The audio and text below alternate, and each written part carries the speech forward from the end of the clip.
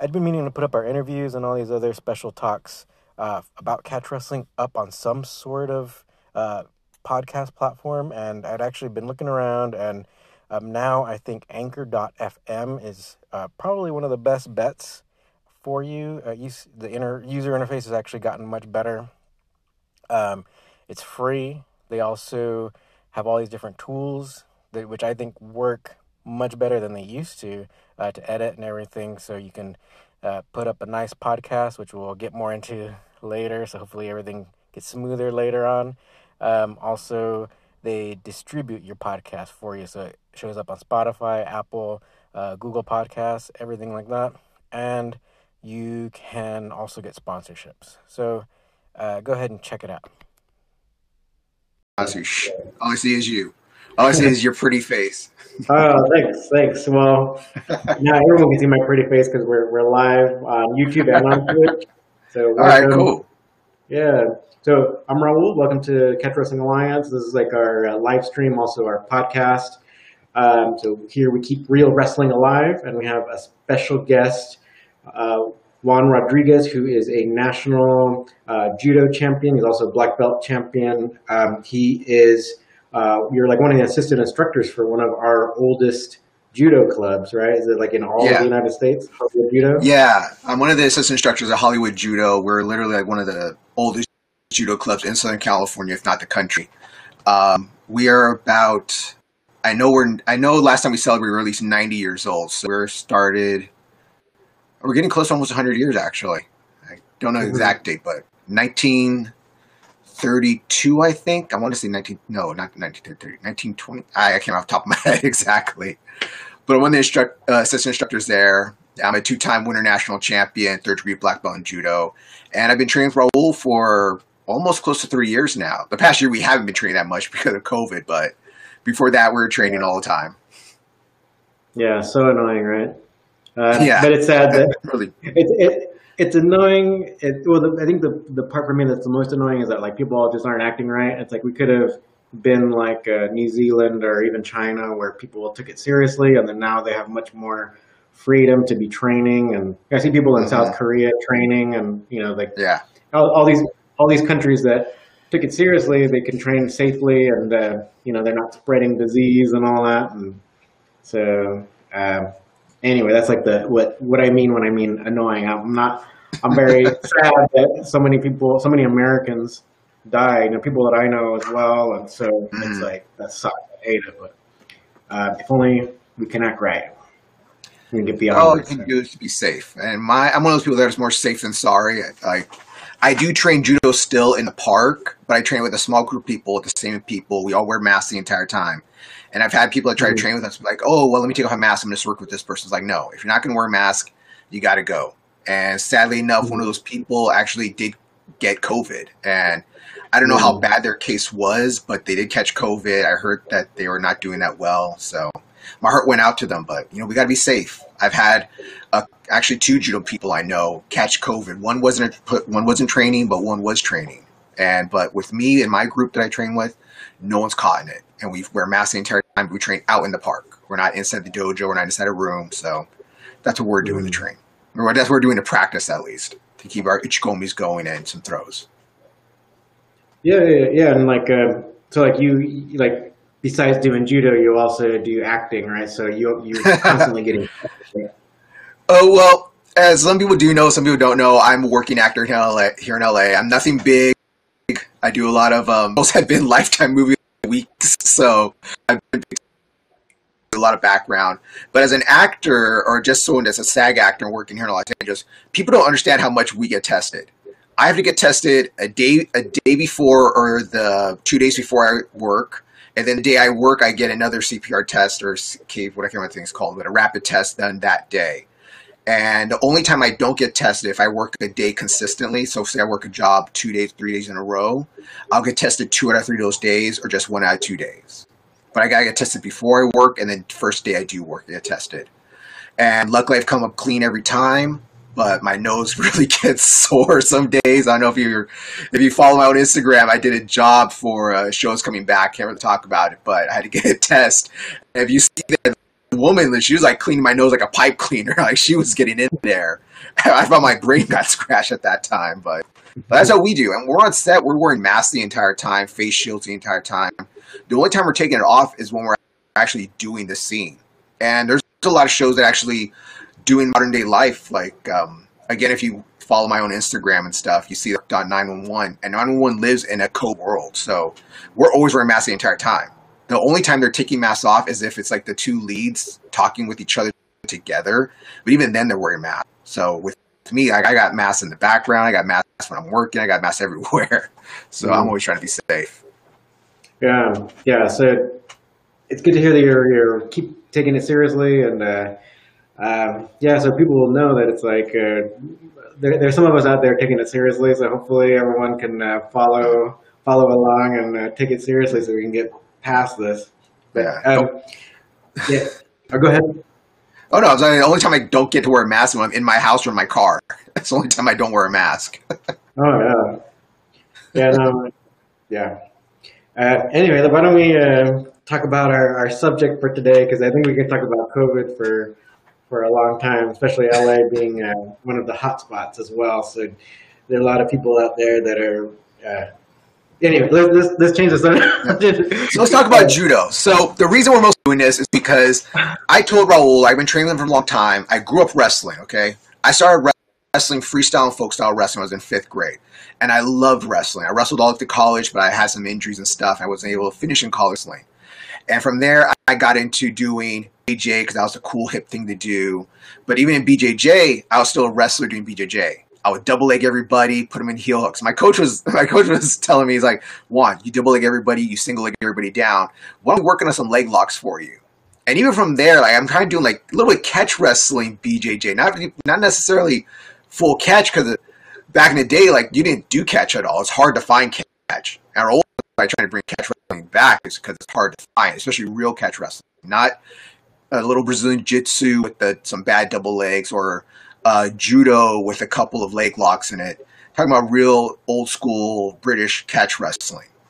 So with me, after doing all that stuff, I got into doing judo here in Los Angeles because I always have friends who like want to be really good at judo, And I'm like going old school thinking. It's like, judo's just stand up. Like I like doing some ground stuff too. And I went to a martial art demonstration here in LA in the Little Tokyo, and I had a judo sensei there, and he said this one thing: is like, if you taught judo with the right person, judo is like 60-40, or like say it'd be 70-30. Yes, the majority of stand up are cool ass throws, but we do have groundwork. We have takedowns. We like when you go to the takedowns, we have pins. Everybody knows the pins, of course. We have chokes. Not that many people know that we do chokes. We have arm bars. A lot of people think that we don't do arm bars. We do arm bars. The one thing that we don't do in judo is that we don't do leg locks at all. So that was something that I had to change when I started doing judo. And I became a big judo practitioner. I love judo. I think judo's great. And for me, the reason I got into doing catch wrestling is because I wanted to do something different. You know, I've been doing judo for close to 13 years already straight as my main grappling style. And I didn't want to go into BJJ and some can't find out here that much. I want to do something different but similar. So that's why I found catch wrestling with Raul. Looked it up, talked to him and stuff, started practicing with him. And from there, I started doing more no-gi judo. And what I mean by that, I started doing judo throws, but with a no-gi style of doing it, like how we talked about in the video that we made together, like how to do it head and arm position, collar and elbow tie-up, an arm behind the back, an under overhook, and how people don't think about that when they talk about judo. They think of it's just a gi. And my thing is like, well, if you can think of no-gi BJJ, why can't you think of no-gi judo? Like, it's not that hard to grab a body. In real life, that's what you're going to have. Especially us living in Los Angeles, we don't live in a place that has big coats all the time. You have to grab the body if you're going to get into a situation, if something happens. And you should know how to grab an underhook, an overhook, or get a head and arm lock, or grab a head and arm, or get wrist control and try to throw somebody. And that's what I wanted to focus more on, because my wrestling background, going from judo and mixing it together, it just seems like so easy. But so many people just stand there. I've talked to other judo players, and I talked to them like, well, what about no-gi judo? Like, no such thing. There's no such thing. You can't do judo without a gi. It's like, yes, you can. You can if you have an open mind about it. But I think that's also how one of the bad things about judo is that people focus too much on the sport aspect of it. And yes, judo is mostly a sport, as a martial art, but it's mostly a sport. Just like how taekwondo is a martial art, but it's mostly a sport now.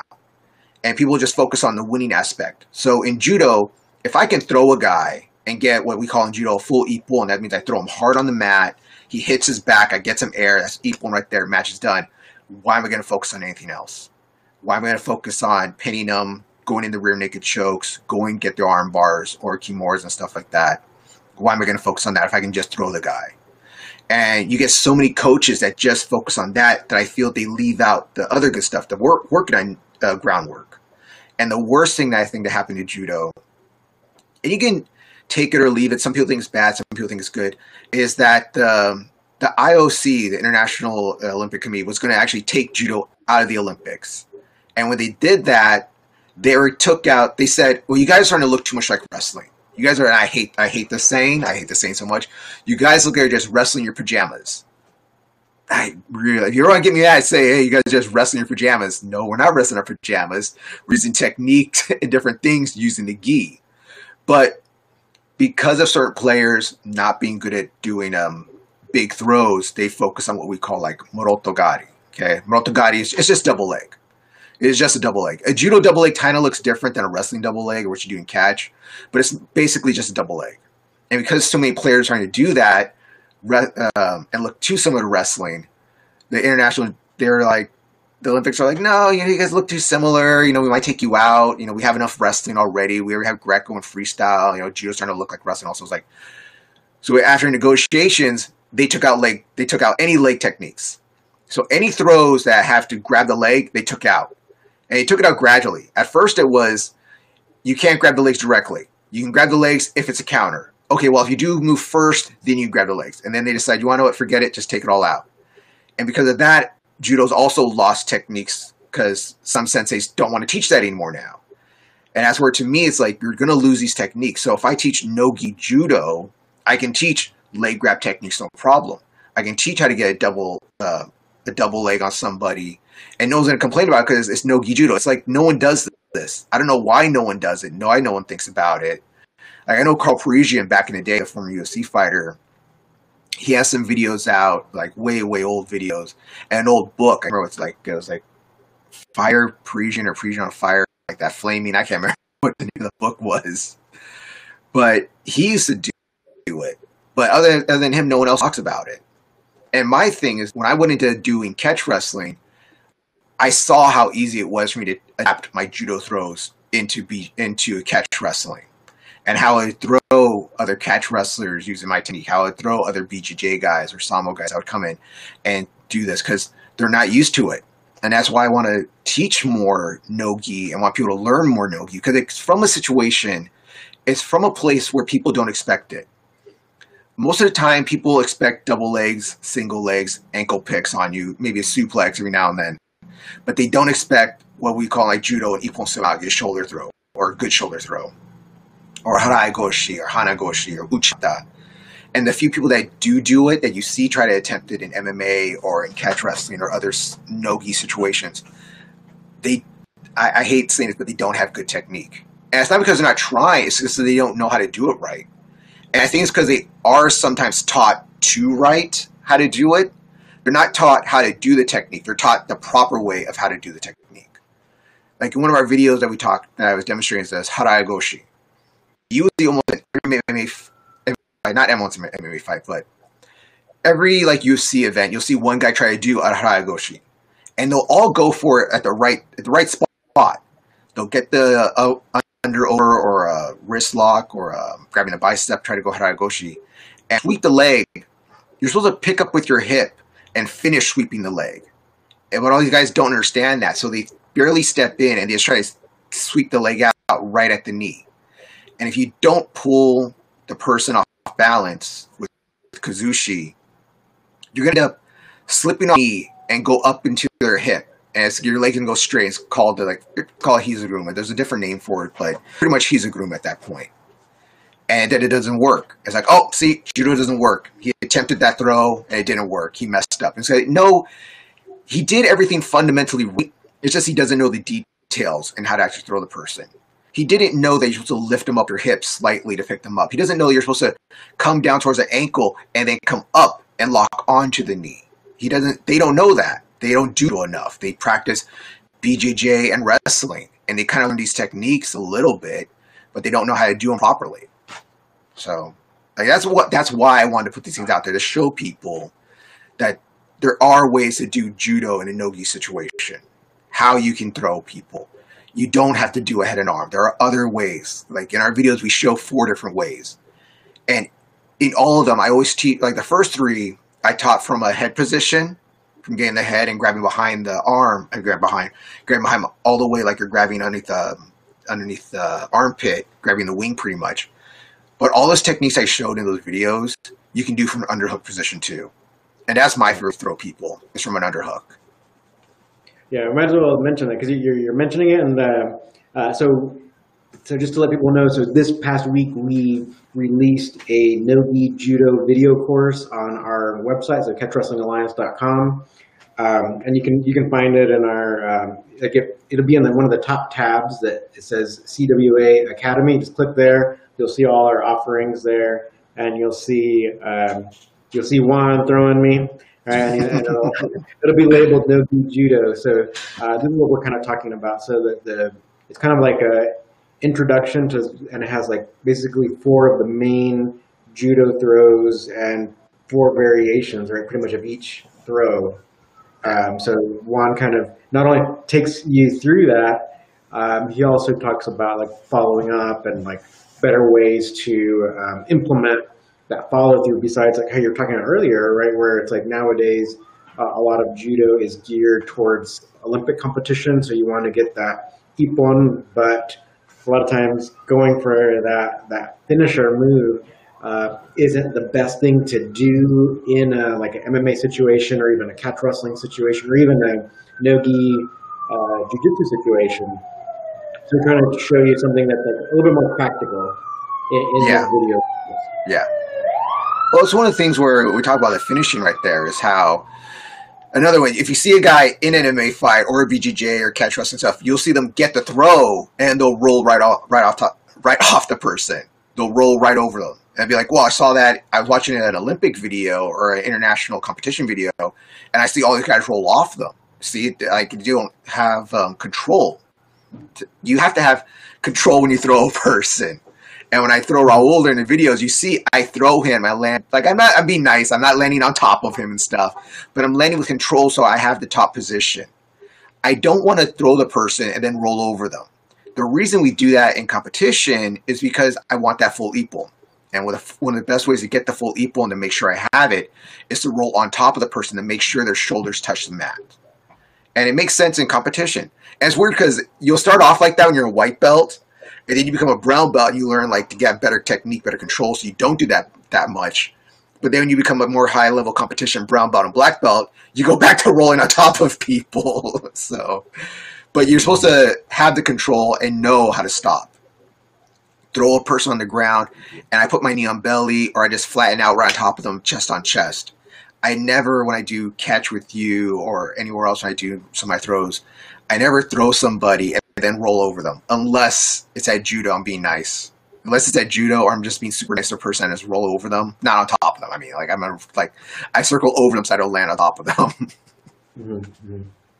Yeah, but there's like even in MMA, I think one of the most famous examples of someone applying judo, besides Caro Parisian, right? Then we have Ronda Rousey, right, who's able to throw someone and then follow through into a submission hold. Oh, yeah. So, yeah. Well, it's the thing with Ronda Rousey and Kayla Harrison. You see them when they throw people. They don't throw and then roll off the person. Those are 2 high-level Olympic athletes. Ronda Rousey, bronze medal in the Olympics. Kayla Harrison, 2 gold, in the Olympics.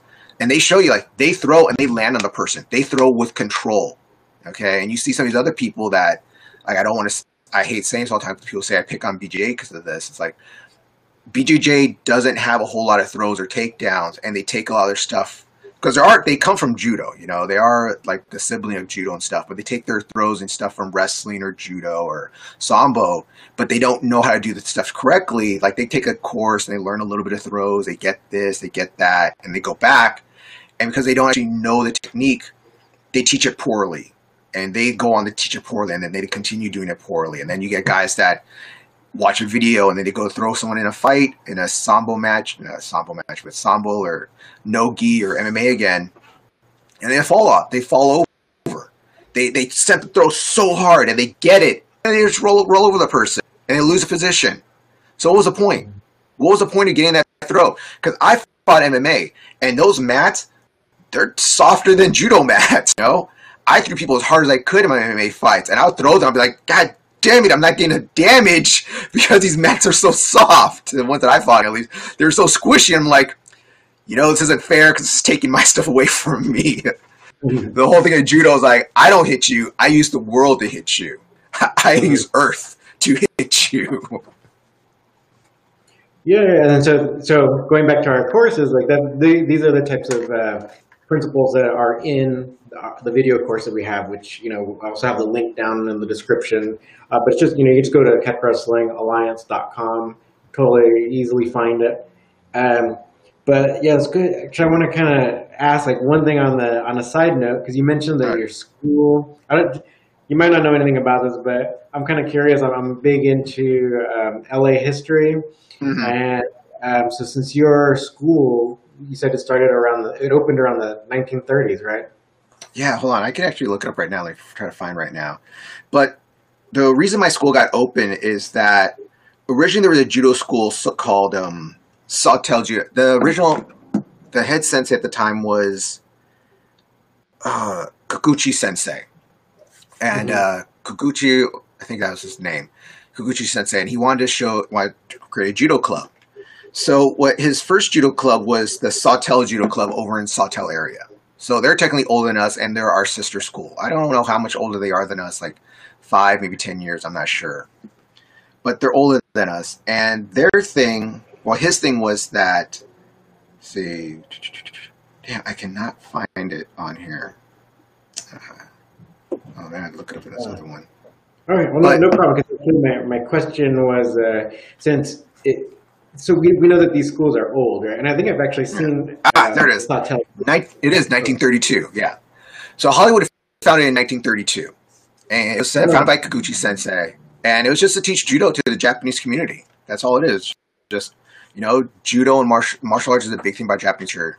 Mm-hmm. And he wanted to spread judo. And the area that we have it here in Los Angeles, we're not that far from LACC. And some people don't know this, but that area used to be a very big Japanese community. That's why that Japanese center that I train out of, Hollywood Japanese Cultural Institute, is there. Some people will be like, why is there a Japanese Cultural Institute here? Like, there's no Japanese people. And it's like back in the 1930s and stuff, up until like the war, there was tons of Japanese people there. All those houses were owned by Japanese people. Before the 101 was right there, that was all Japanese houses pretty much. But then they took that land because they were going to make the 101. But the community center stayed. And that's why we're there. That's exactly what I'm glad you mentioned the war, because that's what I want to talk about, because it's like, yeah, we had thriving Japanese communities in LA, and then we had World War II, and then for those of you who don't know, then our government in turn, so basically we put all these Japanese people out of their homes, and we put them far away and then into concentration camps, basically, or internment camps, we call them. Right. So do you know kind of like what happened to your school during that time? You know anything about that part of the history? I actually do know a lot about that history, because so the Japanese community center I'm part of now, Hollywood Japanese Cultural Institute, and the Japanese dojo were actually two different properties at the time.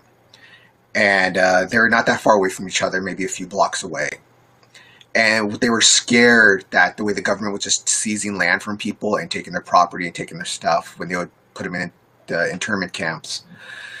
Somehow they got a lawyer and they did some legal document stuff that they were together. That for some reason they couldn't take the community center, and to make sure they couldn't take the dojo, they combined each other. They became one. And during the war, when everyone got taken away, they left the dojo and they left the community center. The community center is still in the same property. So if you ever come visit us, that center's been there. It's one of the oldest community centers in Los Angeles, besides Sawtelle's. I know a lot of people think, well, what about Little Tokyo? It's like Little Tokyo was there and actually has a little sad history too there, but the actual oldest places is Sawtell and the Hollywood Japanese Cultural Institute.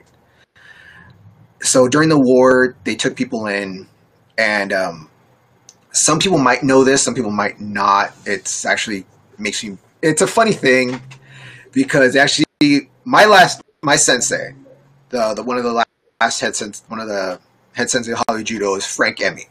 Okay, Emi's pretty famous in the LA area or civil rights movement for Asian Americans and Asians period because of what he did during World War II.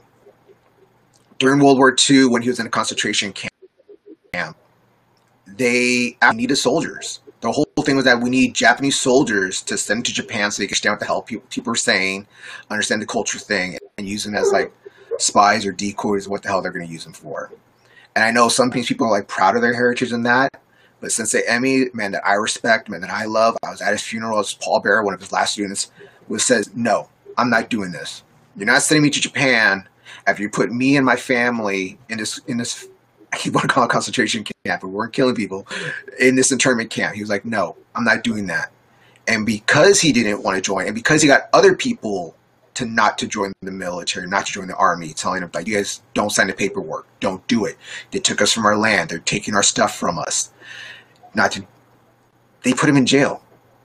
So what does American people do? Like, they can't control him. He was rising up, getting people to follow him. They put him in jail.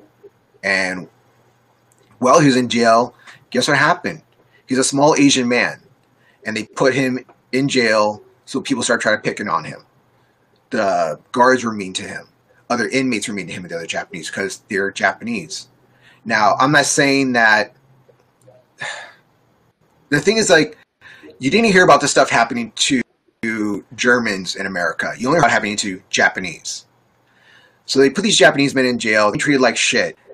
So what happens? A wrestler challenges Sensei Emi. He beats them. A boxer challenges Sensei Emi. He beats them.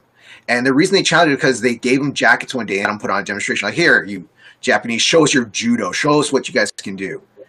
And they demonstrated. And after they demonstrated, they got challenged by a wrestler, got challenged by a boxer. Sensei Emi beat up both of them. And when he did that, he said in his story, he's like, after that, they treated us very well. So he did his time in there. After it was done, he got left out. He got let go. And there's also a thing where Richard Nixon, actually, I think it was Nixon, apologized to him. Actually gave him, like, went to the White House and stuff, and he gave him, like, a formal apology and stuff for putting them in the internment camps and taking their land.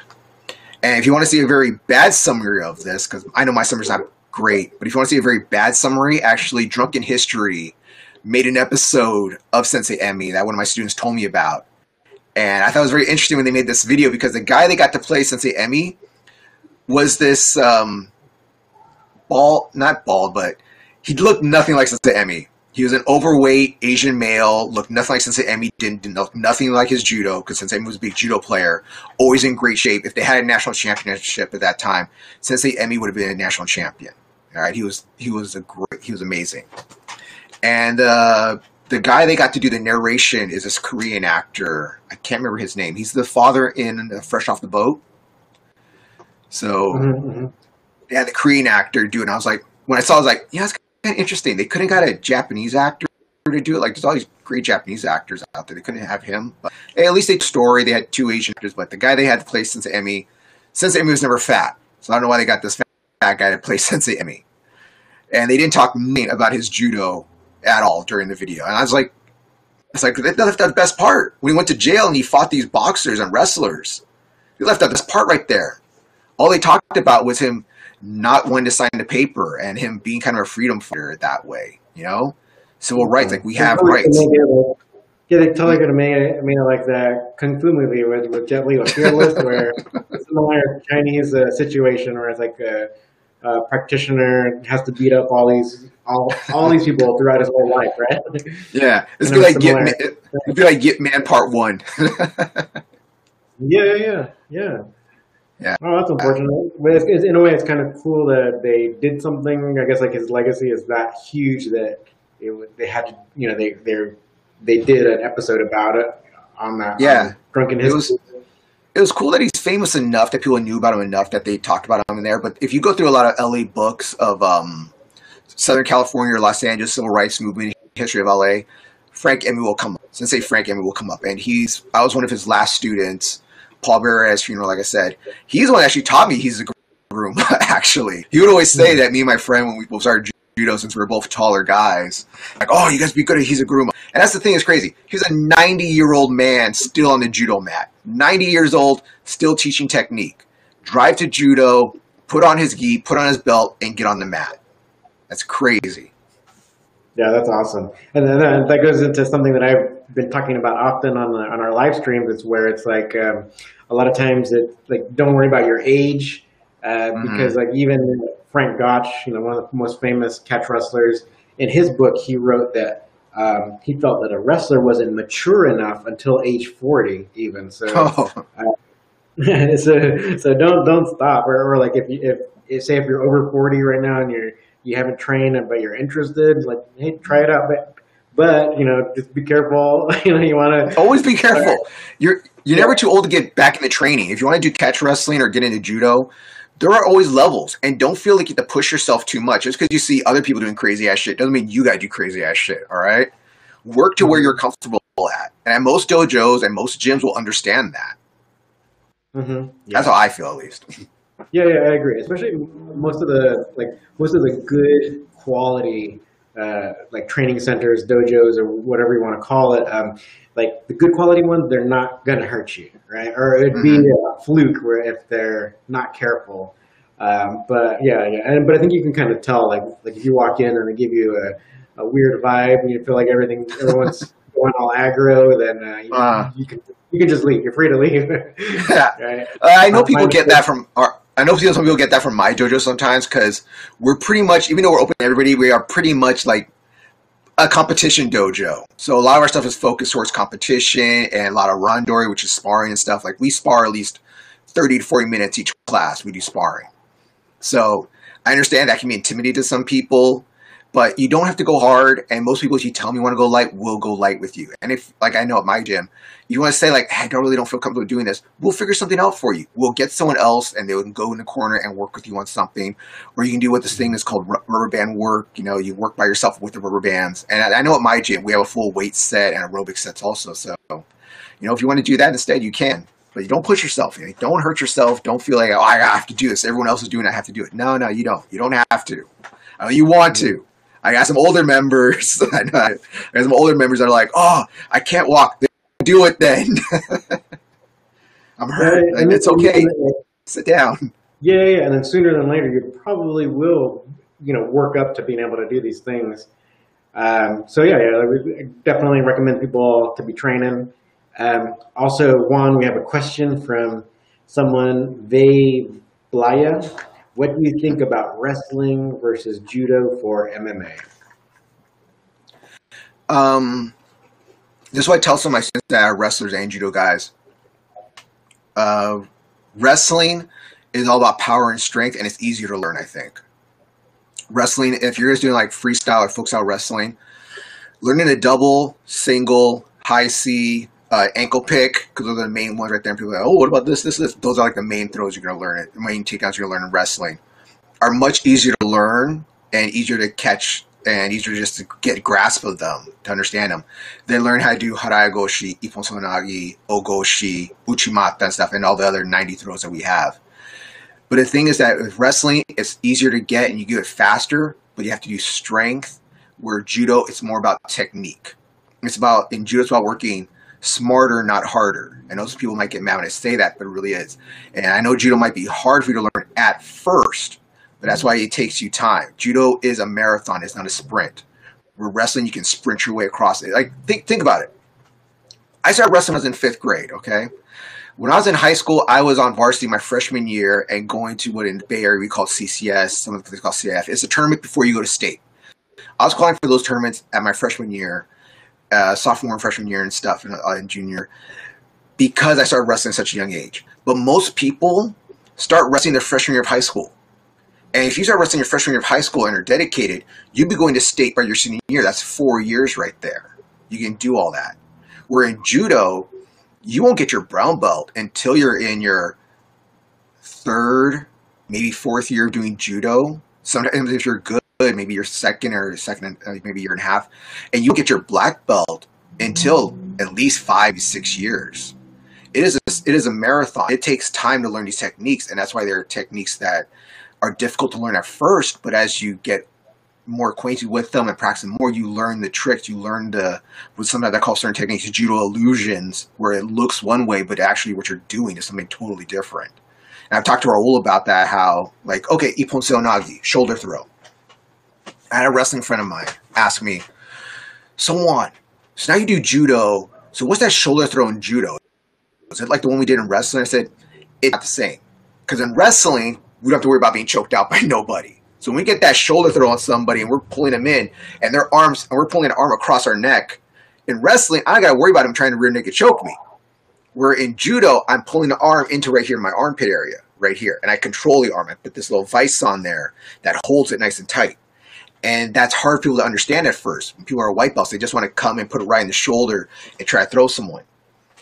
And it takes time to learn that. Where if I just teach you a shoulder throw from wrestling, it's like, yeah, just put it right here in the shoulder and throw the person over.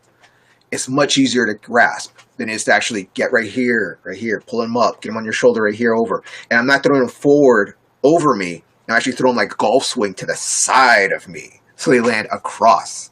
Easier going to the pin. Where in wrestling, I'm just throwing right here on my shoulder and boom, putting them to the mat, getting them there. And if they're in side control for me, great. If they land on their head, that's their fault. I hope that answers the question. Yeah, I think so. I think so. I think, let's see, they followed up, but in wrestling, directly to the shoulder, yeah, that's true.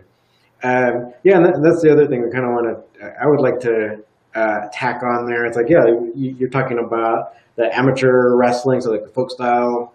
And so, yeah, that like has changed over the decades, you know, since it branched off from catch wrestling, where, yeah, now since they don't have the submission holds, then yeah, they really don't have to worry about all these things. Whereas like in catch wrestling, you'd still have to be cognizant of these submission counters. So yeah, you know that's kind of what you're talking about too. Where it's like even in judo, they're still cognizant of these counter submission holds. So yeah, you'll do things accordingly, right? Which in turn makes it a little bit more applicable for MMA. Than perhaps like just your average freestyle and folk style wrestler. Well, it's like how if you shoot a double leg, okay, a proper double leg, nobody should get a guillotine on you if you're doing a proper double leg. If I'm shooting in on a person in a double leg and my head's on their hip and I'm picking them up with my knees and my hips right here, popping them up. I know, look, we're popping up right here. I'm popping up right here and trying to turn them over.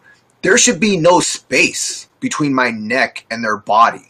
There should be no space for them to try to get in a guillotine. If they shoot on me and I sprawl out and I get my underhooks, yeah, that's going to happen. But there should be no space to get a guillotine. And that's where it gets me, where some people learn even bad wrestling when they go to an MMA school that doesn't have a real wrestling coach. Someone that doesn't know how to wrestle at all. When you do a double leg and you shoot on a guy, your head's supposed to be tight to their hip. And I see a lot of when they shoot MMA, and I've actually had someone at my school. I had this MMA guy, not MMA. He was I don't want to say what gym he came from. I'm gonna say he came from the UFC gym, and I don't know what he took there, what MMA or judo or jiu-jitsu or BJJ, whatever he took there. And he was playing around with a guy, and he kept shooting this double leg, and he was shooting his head like right between the guy's legs, and the other guy just kept on sprawling out on him and doing all these things. And I was like, stop. Let me help you out. Why are you doing that? Oh, well, that's what I saw in this video or YouTube. I can't remember what the hell he saw it in. And I was like, no, let me show you how to do a double leg. Your head is supposed to be on one side or the other side of his hip. You choose one side or the other. You never go in the middle. You ain't going to take nobody down if you're shooting a double leg in the middle. And I think you see that a lot in MMA where you get these guys that aren't real wrestlers but take submission grappling somewhere or bad BJJ somewhere, and they do these bad takedowns that they don't know what they're actually doing. And you see that, and you see it in MMA, and the guy's just like sprawled down. I'm like, just go to your belly at that point. It's like, you're not going to get a double leg from that position. You're not even going to get a single leg. Just go onto your belly and try to sit out. Yeah, so they're just like doing some kind of leg dive, right? Where they're just hoping for the Yeah, best. yeah, these double leg tackles they call them in Japan, where they just shoot a double leg tackle and think they're going to take a person down, and it's like that's not going to work. That's not real. Like, you shoot proper double leg, hit on the side, pivot with your body, push them over to the side, and that's one thing that you and me talked about before is that in real life there's not a cage. In a wrestling match, if you wrestled in high school, college, middle school, whatever, amateurs, if you wrestled, you're in that giant circle. There is no cage for you to get to. There's no cage to go stop the person and do this thing where they say all the time, like, oh, he has to get his hand underneath the butt to pick him up. I'm like, that's an MMA. In real life, that's not going to happen. I would say in real life, you're going to double leg somebody. I'd rather throw somebody in real life than on the concrete. But if you're in a wrestling ring, you're not a wrestling mat. You're not taught this thing where you just shoot till you get to the and get your hips underneath their butt, scoop them up, and take them down. That's totally MMA thing. Yeah, because you have to have them up against the wall, right? Yeah, for that technique to work. All right, so Black commented again. He's like, I'm 16 and I'm doing combat sports. I have been doing combat sports since age 7. What do you suggest, judo or wrestling for me? So let me go ahead and chime in real quick. Go ahead. Do catch wrestling. yeah, kind of. Where it's like, like if you can do the catch wrestling, I know it's still very rare to find authentic catch wrestling, but yeah, the catch wrestling will teach you some like the wrestling fundamentals, but while you're still aware of submissions. Whereas like the amateur wrestling styles, like freestyle and folk style, they're going to teach you a lot of great wrestling fundamentals. But again, it would be like that it's a great wrestling style that's not aware of the submission holds. So like you'll see all these really, especially nowadays, a lot of guys in Division I wrestling. There's like this one guy.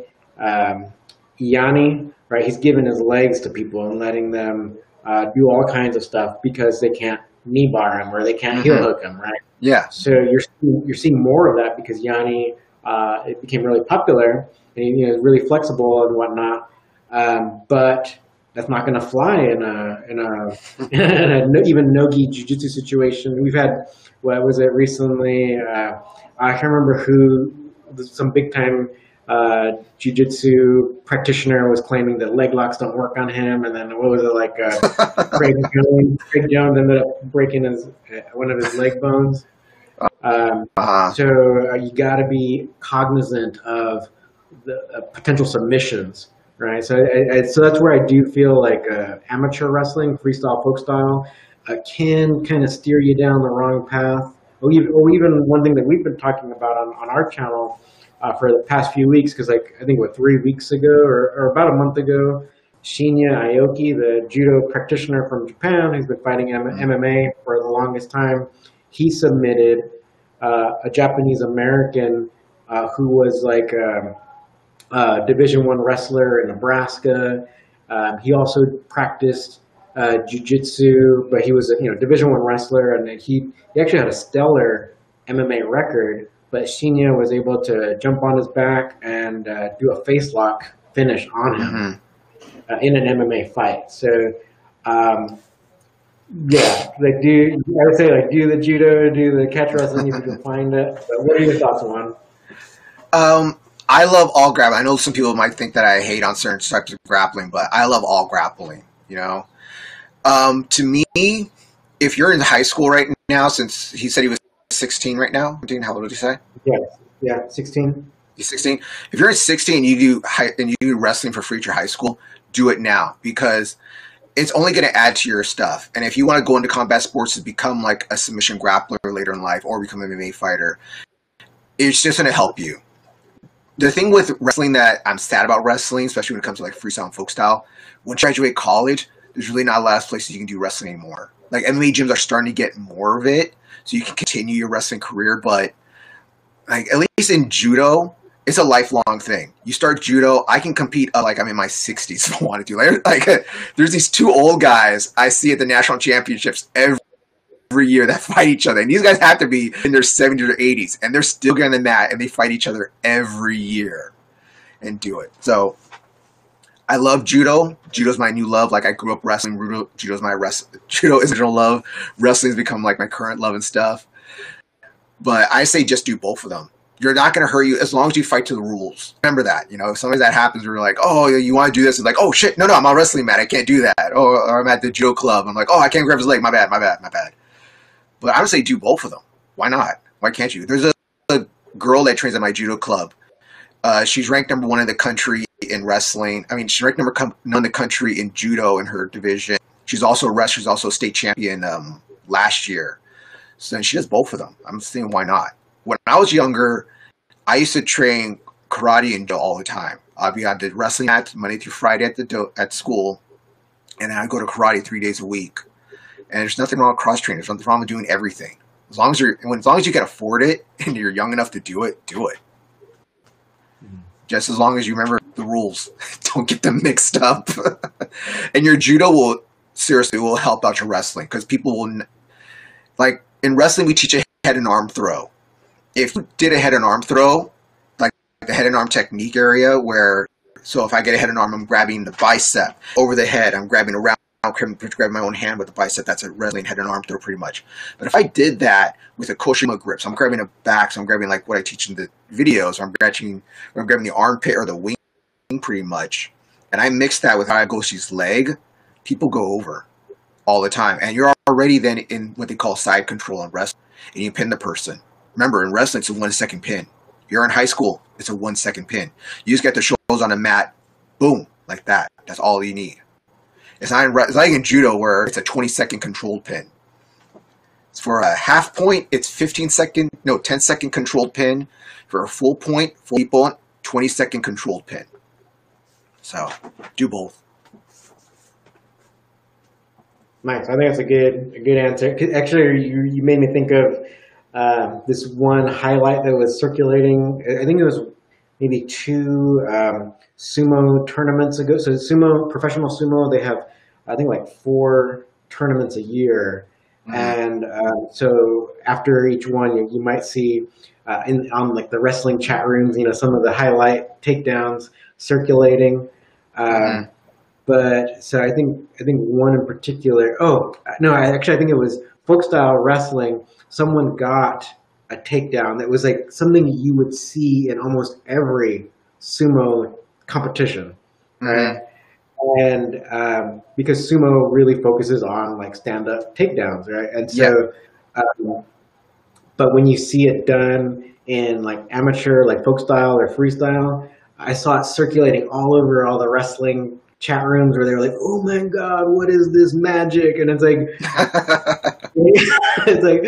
hey guys, there's other techniques besides like a double leg and ankle break or headlock throw or something like that. These other things work. It's just like you'll see some styles where they'll kind of change according to some rule changes or whatever, and so then some teachers, even if they know these variations, they won't even teach it because they'll kind of teach kind of like this run-of-the-mill version of like wrestling. Yeah. Or you're talking about judo too, where it's kind of changed for the Olympic rules, right? So a lot can be lost.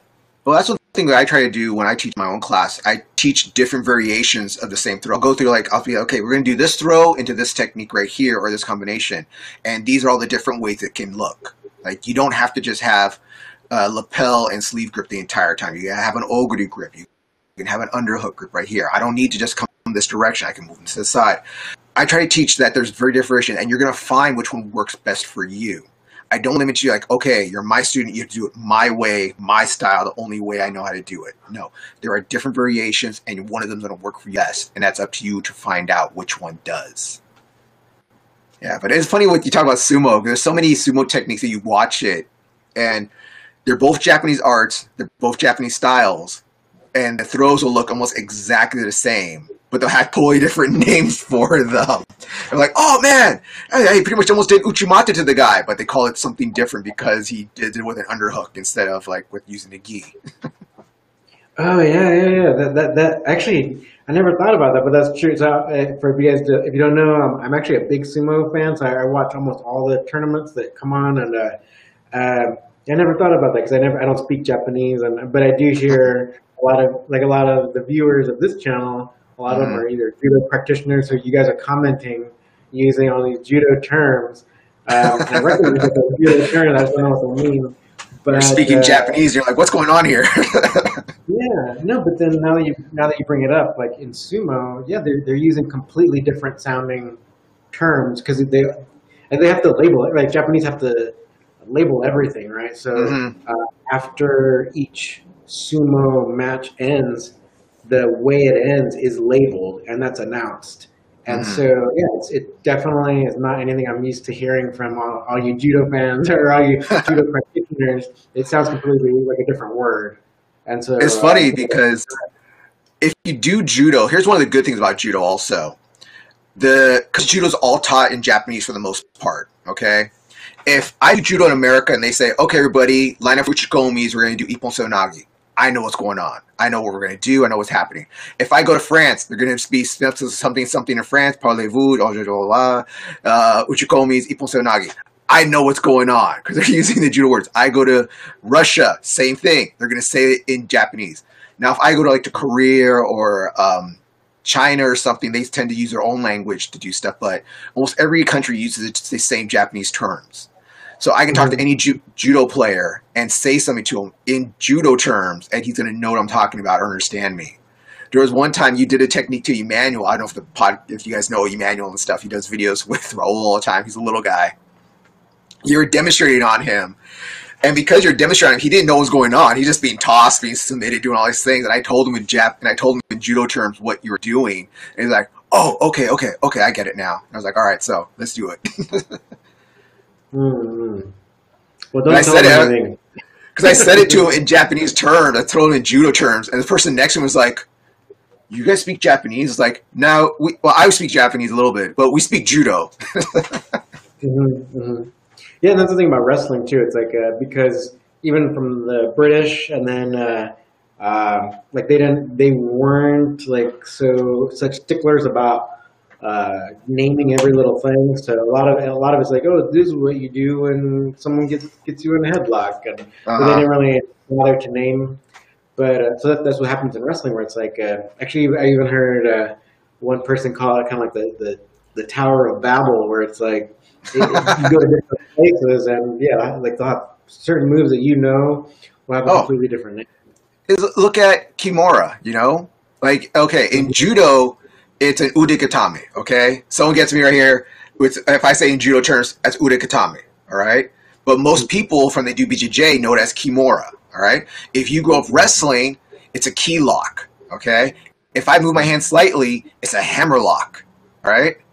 Or I've had some people call it a police hold before, because that's what police put you in, right there sometimes.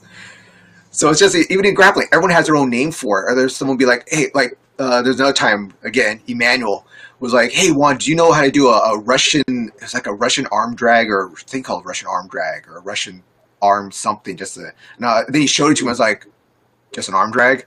In American wrestling, we call that an arm drag. Why is it a Russian arm drag all of a sudden?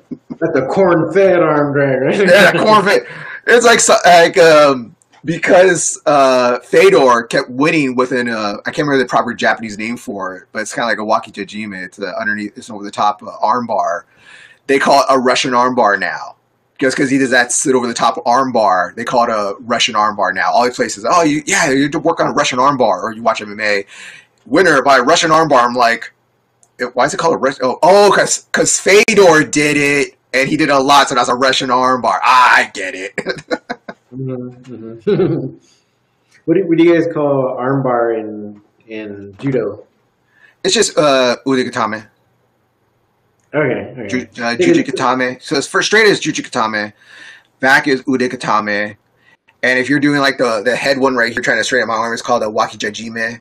Or wakijajime, something like that. And there's some other little slight names for if you have just some riff stuff, but those are pretty much the three main names you call them. But any chance so if you guys don't know, I speak Mandarin and I read Chinese or whatever. So in Chinese, the terminology for armbar is figure 10 or 10 character lock. So 10 is like a X. Right. Uh-huh. So is that what it is in judo? Do they have the same name?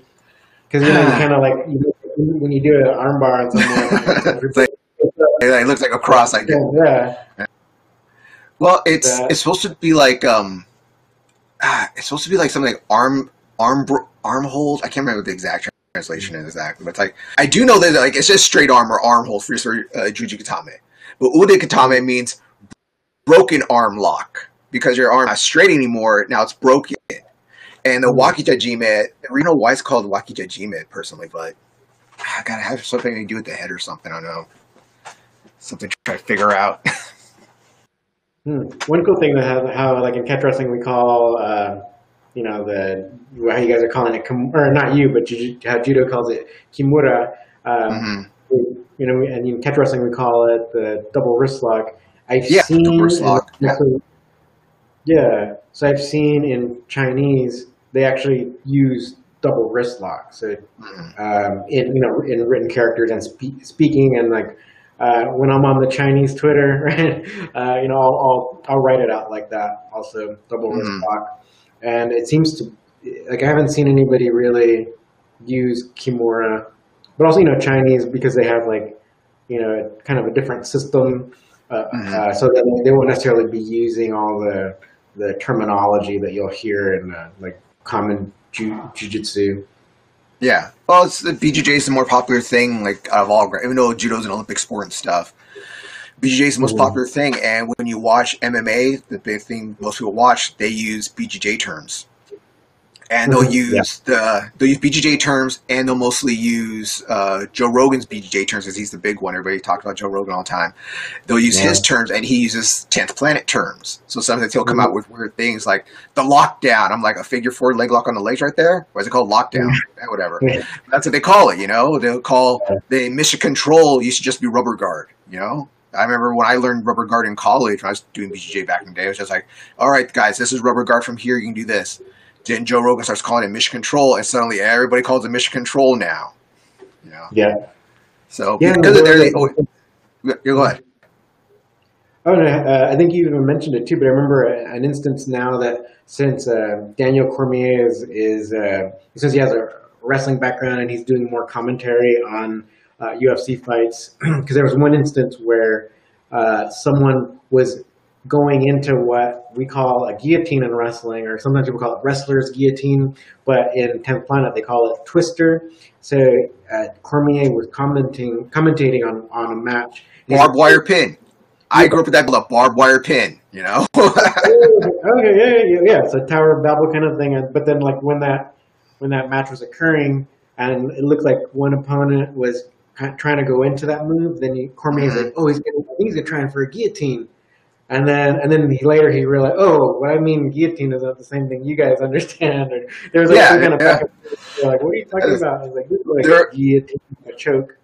There's the thing where one of the commentators, I can't remember which one it was, didn't know the name of an escape technique, and I guess maybe he knew it as like a barrel roll, like, oh, he barrel rolled out of that. And I guess the other commentator, or like someone online or something, said, no, that's a Granby roll. You used to call it a Granby roll. That's a wrestling move. And I was like, well, he knows it as this move. I'm sorry if that offended you, but he knows it as this if you know it by that, Mm-hmm. Oh, yeah. Like a lot of people were calling Granby's Barambolos and all that.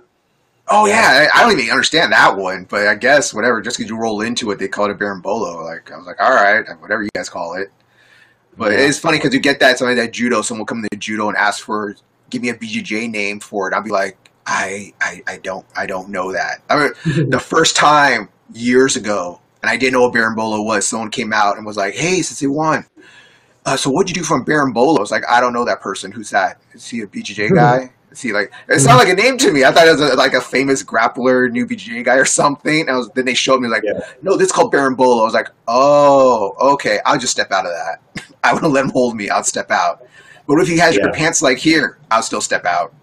Like, you have to have a really good grip on my pants to keep me there at that weird position. But that's me. Yeah. And I remember we talked about that before, actually, at Catch one time. Someone asked you about that. A no-gi Barambolo. Like, even more. I think you and me both were like, just step out. I wouldn't let him keep me there. Yeah. But that's us. That's us. Yeah. sometimes I like when like rolling with someone who's really good at that, like Brambola stuff. I'll even try to kind of dive in to see if I can't like pass their guard and end up in north south. Because that's one of the things you can do. But I like to kind of time it. But that's just a little side thing. But we're nearing on the hour mark, so hopefully everyone's been enjoying our conversation. Our ramblings right now. yeah.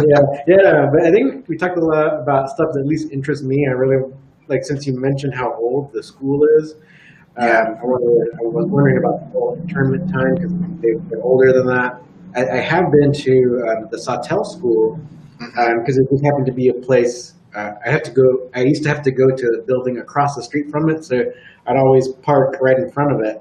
And so I was wondering, so I'd see it, right? And it's interesting to know how old it is. So I thought that was really interesting.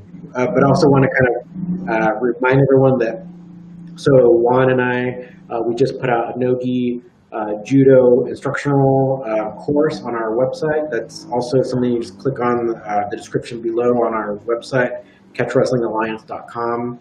But Juan, you also host your own podcast called Tatami Talk. Can you kind of tell us about it and how people can find it? So me and a friend of mine, Anthony, about a year ago or a little over a year ago, we were talking about podcasts. Like, he's the one who brought it up to me because back then there was no judo podcast. There was like 1 or 2 judo podcasts out there. Now there's like a shitload after the coronavirus. Everyone wants to be bored.